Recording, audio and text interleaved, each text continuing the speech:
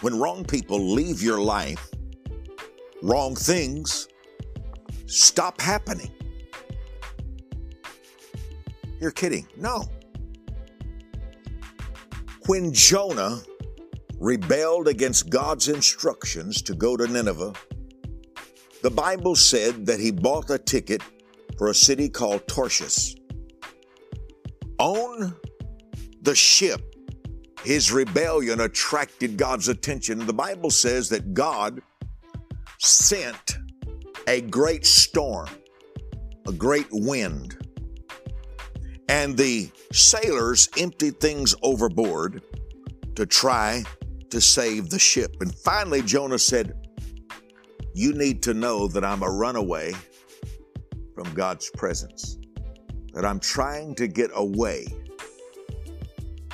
from God's assignment."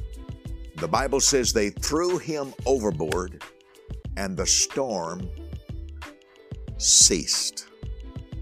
Fascinating, isn't it? When someone wrong leaves your life, the blessing of the Lord flourishes.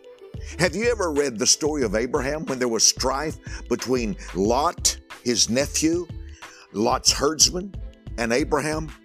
And the Bible says that Abraham said, "I cannot take this strife. Take your men, go north, I'll go south. If you go south, I'll go north." And Abraham made a covenant there and said, "I'll let you choose anywhere you want to go." And it wasn't 3 verses after Lot left his life that God said to Abraham, "Now I want to show you my plans for you. As far as you can see, as far as you can walk, I'm going to give you the territory." When wrong people leave your life, miracles explode around you.